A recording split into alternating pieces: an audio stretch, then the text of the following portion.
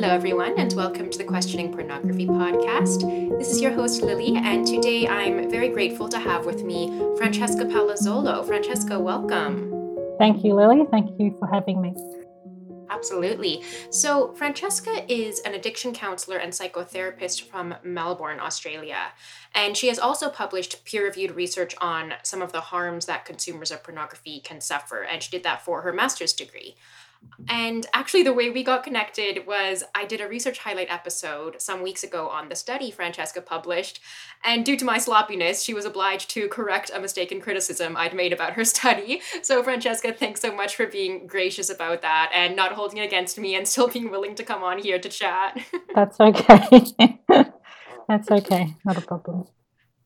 All right. Well, so Francesca, we have a lot of things on the agenda of things we'd like to talk about today. And I definitely want to give you a chance to talk about your front lines experience counseling people with porn addiction.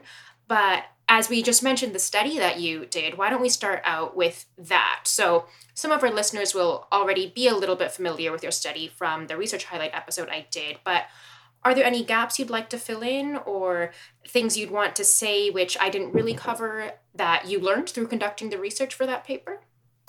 I guess I think you did a really good job of unpacking the results of the study, and I think that's what I really wanted to highlight. There was so many good responses that I got, and it was really hard when it came down to picking, a few to include into the final study because there was just so much rich data, and I was really blown away by how honest and how vulnerable some of the participants were in their answers.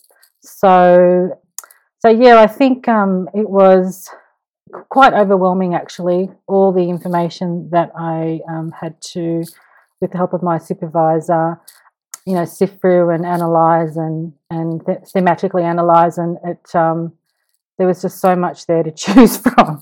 So yeah, I think you did a great job there of highlighting some of the answers. I did a lot of background research on internet pornography before I did my study.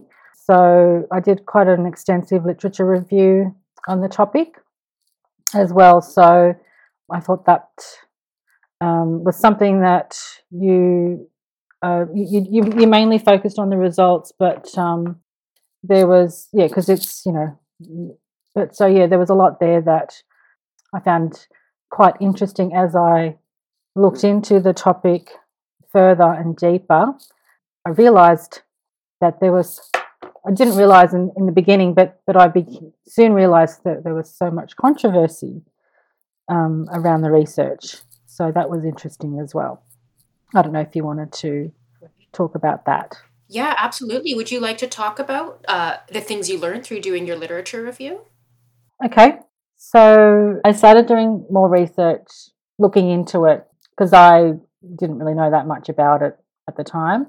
And that's when I stumbled across the Your Brain on Porn website. And I was just reading because there's quite a lot of information on that website. And then I watched Gary Wilson's TED Talk video, and then I started looking into the actual he has a lot of research papers uploaded on that website, and then I started reading through some of those. So that's how I became interested in it. And then I started reading articles online saying things like there's no such thing as porn addiction or sex addiction. They sometimes lump those two things in together, sex and porn addiction. I think they're related, but personally, I think pornography addiction is its own. I think it should be its own diagnosis. I think there are certain crossovers, but in terms of how it's presented and how people can become addicted to internet porn, I think it's probably much more prevalent than sex addiction, simply because it's so accessible. Cool. that's very similar actually to how I became interested in not researching as in designing research, but reading the research on this topic. I also stumbled on the research page from the website Your Brain on Porn, and just saw the cascades of studies that were proving pornography's harmful effects. So definitely, to our listeners, check that out if you just want to see the magnitude of the research that's available on this topic. So you mentioned to me also that you were noticing a lot of pushback that research of that kind was getting, research that showed the harms of porn. Did you want to talk about that a little bit? Well, when you say a lot of pushback, I noticed that there were a few. It's mainly in media, like websites like Huffington Post or Psychology Today, not so much in the actual research. And most of those articles that I read tended to cite just a couple of studies. And they were the online articles such as your porn addiction isn't real, your brain on porn, it's not addictive, there's no such thing as porn addiction, says new research. New research suggests porn is not an addiction. There's quite a few, and I read through all of them, but then I noticed that they tended to cite just a couple of studies, in particular a 2015 study by Nicole Prouse, Steele et al., where they claim to have debunked the porn addiction myth. But when I actually did my own literature review, I probably focused on the 4 main literature reviews that were available at the time. 3 out of the 4 supported the addiction model, if you want to talk about it as a model. But then in the end, when it came to doing my study, I found it interesting that there was so much controversy about whether or not to call it a porn addiction or not not an addiction. But you don't get that in substance use circles as much. If someone comes in who has a problem with alcohol, for example, they don't get questioned as much. Or you don't really have an alcohol problem, you just think you do. So I thought that was interesting as well. Yeah, absolutely. I want to return to that question a little bit about, the controversy over the porn addiction. But first, just before we lose this thread, do you want to talk about those few studies that are usually cited to kind of debunk porn addiction? I know the Nicole Prouse 2015 one is definitely the common one, and that's what I found as well, is they always refer to those few studies. Did you have any thoughts you want to share on why you don't find those particular studies that are referred to be kind of the gold standard, to be very reliable? Or well, I'm not a neuroscientist, so I don't pertain to understand all the talk about what's the title. The title of the study also sounds very fancy, very technical. Modulation of late positive potentials by sexual images in problem users and controls, inconsistent with, in quotation marks, porn addiction. So it's quite obtuse in a way. There's been quite a few much more qualified people than me who've written who've critiqued this particular study, such as Donald Hilton. Yeah, there's been quite a few. There's been the one by Donald Hilton, High Desire or Merely an Addiction. And there's one by Valerie Verne, who did that Cambridge study where they did scans of people's brains who were active porn users and compared them with non-users and cocaine users, and the similar parts of the brain were similar to cocaine users. So there's been quite a lot of other research that has highlighted the similarity from a neurological point of view, between the brains of porn users and substance users. yeah, absolutely. And that's certainly one thing that's wrong with always citing that Nicole Prouse study as single-handedly debunking the porn addiction model is that it's ignoring the weight of the evidence, which certainly is in support of porn addiction. And then we could also look at Nicole Prouse's study itself, and you have, as you mentioned, there have been many peer-reviewed papers which have since critiqued it and said that it was very problematic, both for methodological flaws and then also because the results actually supported the porn addiction model, although they said that they debunked it. And the reason why that is because Nicole Prouse said that the fact that her participants who were heavy porn users showed less brain activity in response to the pornography, she said that disproves porn addiction. But it actually does the opposite, because what all these different people who are publishing critiques are saying is that proves desensitization. And we've talked about desensitization in previous podcast episodes, but as a brief reminder, desensitization is essentially when the heavy porn addict's brain kind of becomes numbed to the stimuli of pornography, such that it no longer suffices to get them aroused the way they used to, and they consequently need to seek out more and more extreme forms of that stimuli. And so the fact that these porn users' brains were exhibiting less response to kind of vanilla porn, that was used in the study, more likely shows that their brain had become numbed and they needed a more extreme type of pornography in order to exhibit the same brain activity that someone who wasn't addicted to porn would exhibit in the face of that stimuli. Again, I can link a web page that explains all that in much more detail for our listeners who are interested. Anyway, thank you so much, Francesca, for your thoughts on that. Now, why don't we return to the question we'd left behind a moment ago about whether or not to even call it an addiction. So we talked about how a lot of the research supports the addiction model. What is your opinion? Do you think that in clinical practice we should be calling it porn addiction, or what are your thoughts on that? Well, I think personally it's semantics, because even in the substance, alcohol and other drugs sector, we don't talk about addiction. The word addiction is kind of, I guess you could say, non-kosher.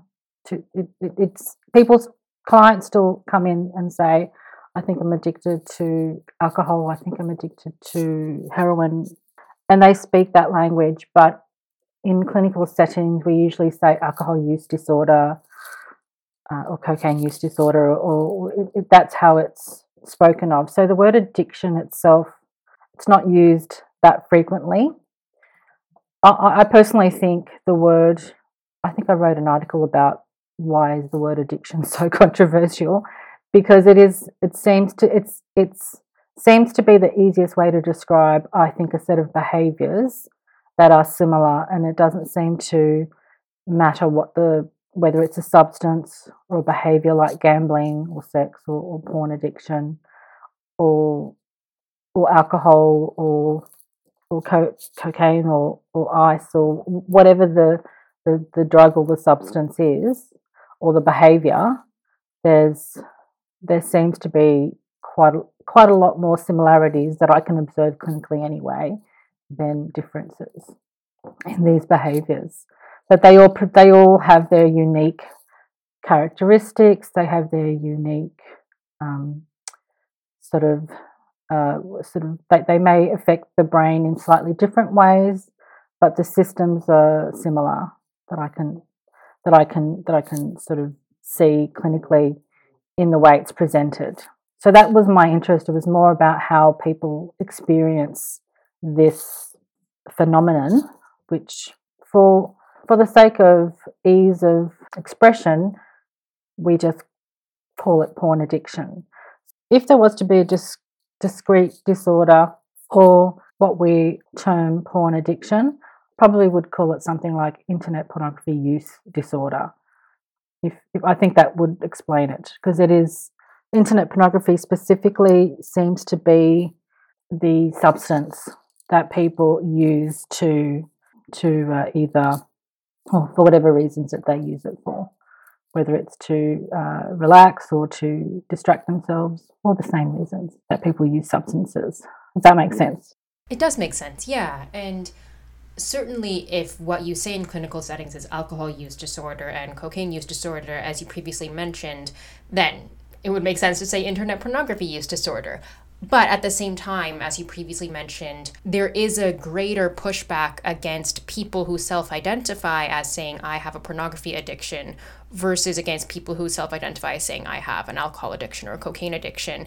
And kind of writing off those people's experiences, which you say in your clinical practice, you've observed they're very similar, their experiences to people with alcohol or cocaine addictions or use disorders. Writing off those experiences by saying pornography addiction doesn't exist, I don't think is helpful. So, in that respect, I could see it being more important to just be careful about where this battle over semantics is leading us. On the one hand, yes, it's just semantics, but on the other hand, it can lead to people's experiences being written off and people not being taken seriously for treatment or things like that. Anyway, thank you for sharing those thoughts. So why don't we jump into you telling us more about your experience of counseling people who do self-identify as having porn addiction? Do you want to just share what that was like when you first started seeing those kinds of clients and what you learned from those experiences? Okay. So with the initial two clients that I encountered at the youth mental health service, in terms of working with them, I remember speaking with one of my supervisors, and no one really knew what to do with these poor young men at the time. What year was this that you first This would have been 2015. Okay. Yeah. So not much was known about it, and I was encouraged to to be careful about calling it an addiction, even though that's what they were. One in particular was calling it an addiction, and he was saying, "I'm addicted. I can't stop. I can't. The longest I can go without it is a week." And he was really worried about his school performance. He's very academic. He was noticing that his grades were slipping. He wasn't going out as much. Anytime his parents went home, that's what he would do. He was aware that it was a problem. So we just, in terms of working with him clinically, at that time my role in that organisation was mainly assessment and brief intervention. So I referred him to... Sorry, what intervention? Oh, brief intervention. So do you want to explain that short. Brief intervention is normally short-term counselling, so maybe 1 to 4 sessions, something like that, 5 sessions. Oh, okay, brief intervention makes sense. Yeah, sorry. And if I use any acronyms that you don't understand, just pull me up, because I personally hate acronyms, but I've become used to them. But I referred him to a clinical psychologist to continue. And as far as I knew, he was seeing that clinical psychologist for a while. People do really struggle. And in recent experience, with clients who, private clients, because this is another reason why I did the research in my sector, the AOD sector, which is alcohol and other drugs. If someone presents to the service and they claim that they say that they have a porn addiction as their main presenting concern, we have to refer them to mental health services or generalist counselling or somewhere else. They don't come through the AOD stream unless they have a substance use issue. So it's very segmented. So I prefer to work more holistically. But do you want to talk about that holistic approach a little bit? Well, whether someone presents, this is in my private practice, in my role at work, I have certain model of care that I need to adhere to. But in my private practice, if a person presents with an addiction or a substance use problem or a mental health problem, depression or trauma, I tend to view. I don't just treat the one issue. I treat everything as a whole. Often, I find that there's often some trauma history or some vulnerability in a person's childhood or early adolescence that tends to make them more vulnerable to substance use disorders or addictions. So I Right. And have tend you noted that? Sorry, go ahead. no, ask away. Oh, I was going to say, have you noted that is that mainly for the substance use disorders, or you're speaking about your experience with the people who self-identify as having porn addiction as well? Probably both. Both. Both. Okay. Most people I see don't just have one issue. They don't just have Oh, a porn addiction. They may have or alcohol use problem. They may watch too much. They may spend too much time on the internet, and they may be specifically spending a lot of time viewing pornography, but they're also having trouble with their sleep cycle. Their relationships aren't really kicking off. They're not really, they're kind of isolated, or they don't really engage much socially, or they don't have much confidence. They feel a lot of anxiety. There's a lot of stuff that goes on with people who present to for counselling. So I guess what I try to do is unpack all that stuff and work on the presenting issue. What do they want to change? Work on that, but then also start to maybe go deeper into perhaps maybe the reasons why those problems developed in the first place. Yeah. And the other thing is for many of those issues that you mentioned, trouble sleeping, not being able to have successful relationships, anxiety, depression, a lot of those were themes in the study that you published. I remember reading about that. And my impression from going through your study was that the participants attributed those negative effects to their pornography use. So they weren't just co-occurring and unrelated, but they were saying that pornography actually caused some of those extra issues or at least exacerbated them. Am I understanding that correctly? Yes, correctly.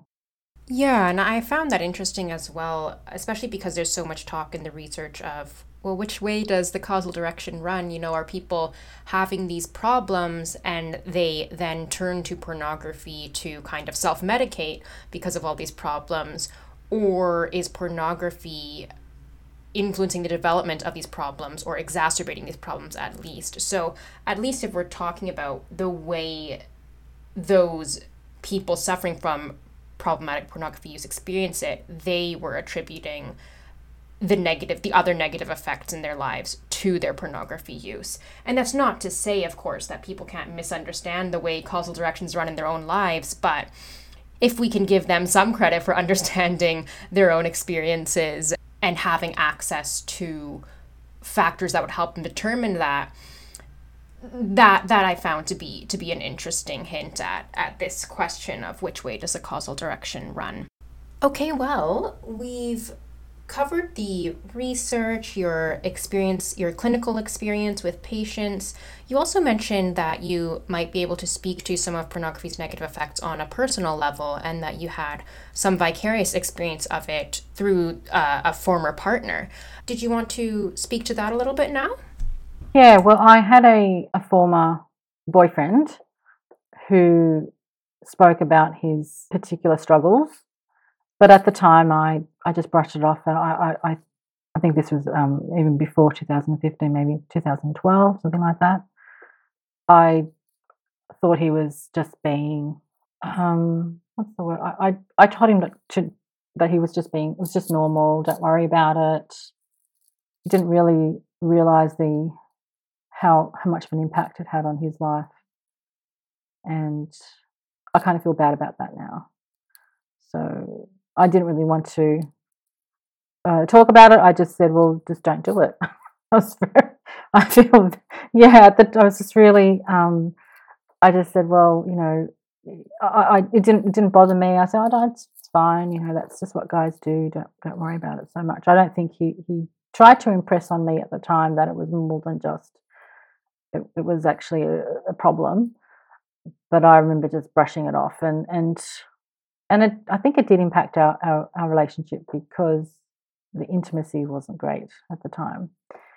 So, and it didn't, I wouldn't say it caused our relationship to break down, but in retrospect, and this is all in retrospect, I think it probably did have an impact, Yeah. So that to me, that's and I guess I think the awareness there's more awareness now, but I just wonder whether how many men struggle with this issue and they feel they can't talk about it, and that's, to me, that's sad. It is sad, yeah, and I think that's a big part of the reason why a lot of the people I know who are doing similar work as I am and starting to talk about the harms of pornography, why they're motivated to do so, because they want to destigmatize that conversation where people feel safe to come forward and say, hey, this has harmed me, So thank you for being part of that in your study that kind of gave a voice to problematic users of pornography. All right, well, Francesca, thank you so much for all the thoughts you've expressed so far. Is there anything else you wanted to touch on before we wrap up our conversation? I think I just wanted to encourage anyone that's struggling with an issue like internet pornography use to seek help for it, and to know that help is out there, whether it's joining a group like Sexaholics Anonymous or Sex Addicts Anonymous, even though they are people think that they're for sex addicts, there's quite a lot who go to those sort of meetings where porn is an issue as well. So it's a bit of a mixture, but there's a lot of support to be had in those sorts of groups. There's also Smart Recovery, which is in Australia, and it's also in the US. I'm not sure whether they are in Canada, but if you go to smartrecovery.com, you can find online meetings to Zoom in, so it doesn't really matter where you are. Or seek help from a supportive counsellor or psychologist, or talk to someone about it anyway. So I think it's important to, if you have a problem with something like porn addiction or even a mental health problem that you think may be exacerbated by viewing too much internet pornography, I just encourage people to seek some help for it, or seek support. People often think that they're alone in these sorts of struggles, and that they feel that they're the only ones, which they're not. Absolutely not. They're not. They're definitely not, unfortunately. Yeah.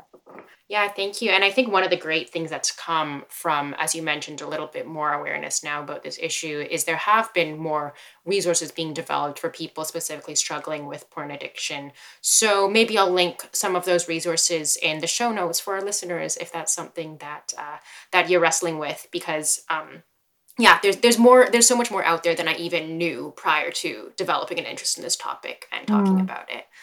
Mm-hmm. Well, thank you so much, Francesca, for joining me today. I really appreciated the opportunity to connect with you. And thanks for the work you're doing as a counselor and also the great research you published. I definitely enjoyed reading through that. Thanks, Lee. And I just want to say, I think it's great that you're doing this podcast. And thank you. Yeah, I think it's really, I've listened to a few episodes, and I think, keep going. So Good on you. Thank you. Cool. Thanks so much. Yeah, it's just a little bit of a side passion project, So thanks for your interest in it and your willingness to support it by coming on. Not a problem. Thank you. All right. Thank you to our listeners, and I hope you all come back for future episodes. And have a great day, everyone.